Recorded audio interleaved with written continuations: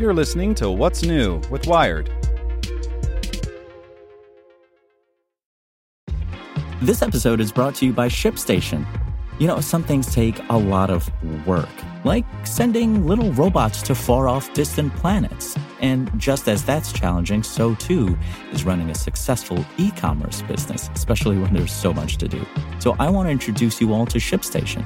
Now, I love using ShipStation because of its easy-to-use dashboard, which makes managing orders and printing labels a breeze and super smooth. Oh, and the customer service is just out of this world.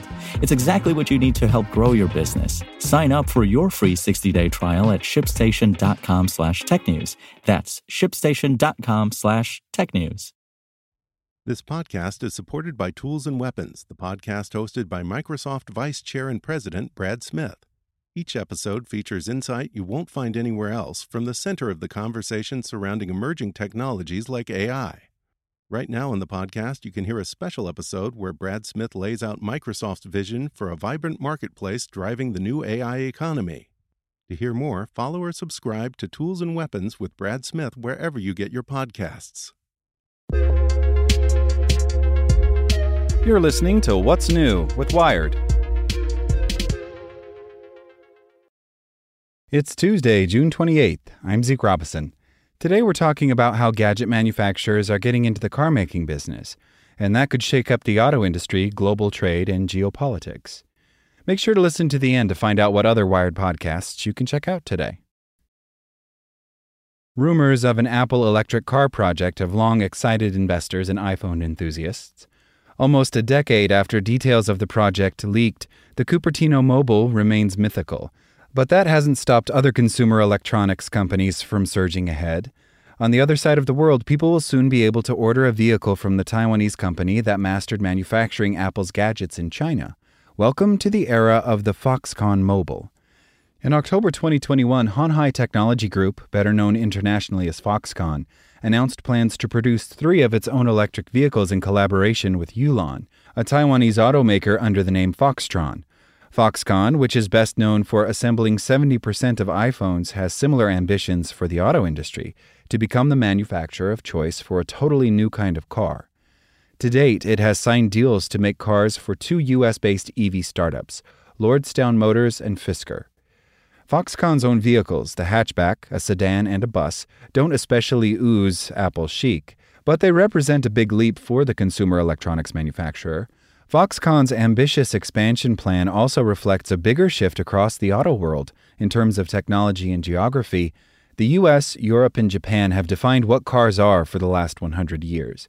Now, the changing nature of the automobile, with increased electrification, computerization, and autonomy, means that China may increasingly decide what car making is. If Foxconn succeeds in building a major automaking business, it would contribute to China becoming an automotive epicenter capable of eclipsing the conventional powerhouses of the U.S., Germany, Japan, and South Korea. Foxconn did not respond to requests for an interview.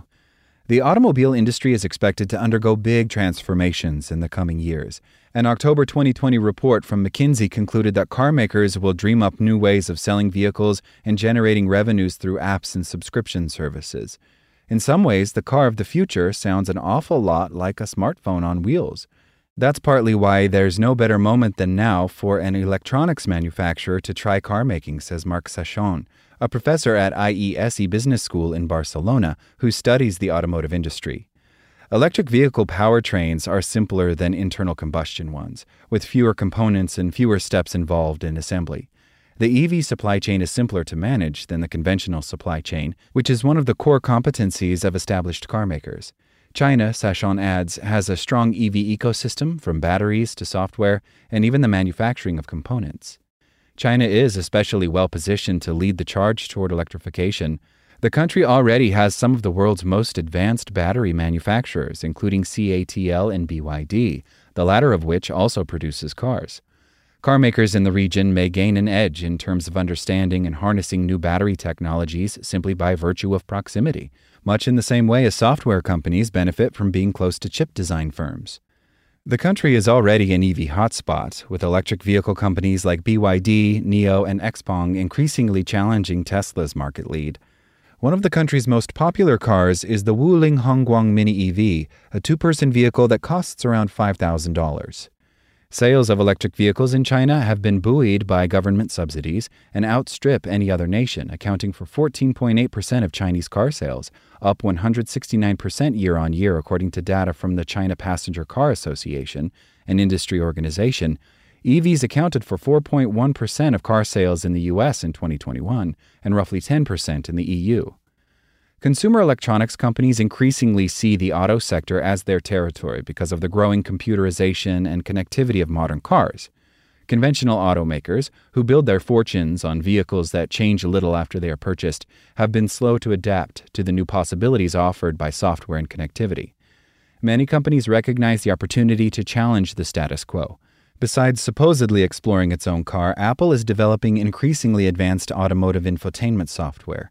Alphabet has invested millions developing software for self-driving cars through its subsidiary Waymo, and some big tech firms are already designing the vehicles themselves. In March, Sony announced plans to build electric cars in collaboration with Honda.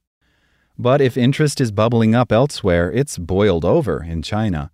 Huawei, Tencent, Alibaba, and others have agreements to develop software and services with car makers.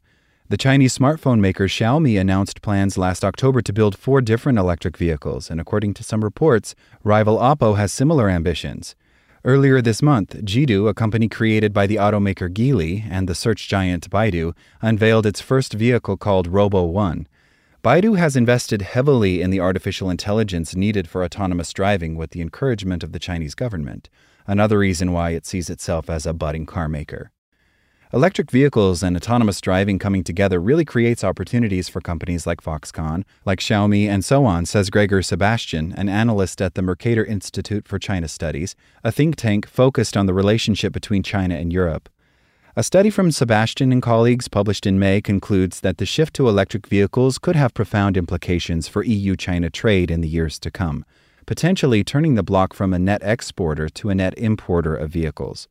Tesla makes the most electric cars in China for export, but domestic manufacturers are catching up. NIO, which is headquartered in Shanghai, is reportedly looking to establish manufacturing capacity in the U.S. and Europe. And Foxconn has said it plans to manufacture cars at a large plant in Ohio formerly operated by GM. On the face of it, Foxconn seems well placed to start making cars, but there are important challenges to overcome. Foxconn's expertise lies in harnessing human labor, sometimes at great cost, to assemble intricate devices. This is fundamentally different from the heavily automated work of automotive manufacturing, and Foxconn has struggled to introduce more robots to its production lines in the past. Electric vehicles are easier to manufacture than conventional ones, with fewer parts needed for assembly, but producing a sufficient number of cars to a sufficient standard is notoriously difficult, with margins for most car makers razor thin. Mike Duran, CEO of Altia, a company that makes software for developing graphical user interfaces for cars and other products, also warns that cars are fundamentally different from smaller devices that don't need to transport human beings at high speed. Duran points to the complexity of touchscreen interfaces in some new vehicles.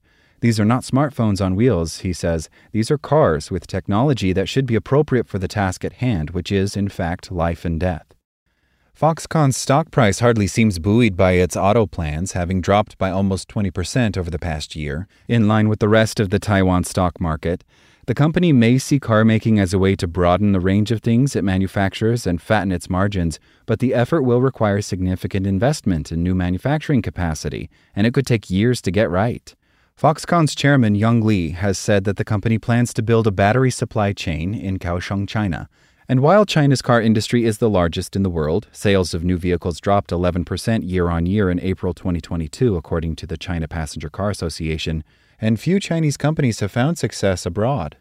Car making is a big leap for Foxconn and other tech companies because it is so specialized and difficult, says Bruce Belzowski, managing director at Automotive Futures Group, a consulting firm who has studied China's automotive industry. In some ways it makes sense, in others it doesn't, he adds. Belzowski suggests that tech companies looking to get into car making in China may hope for technical breakthroughs that vault Chinese companies ahead of overseas rivals, such as a big increase in battery capacity, but such breakthroughs are not guaranteed. There may not be as many companies looking to outsource their car manufacturing in the way that smartphone companies do either.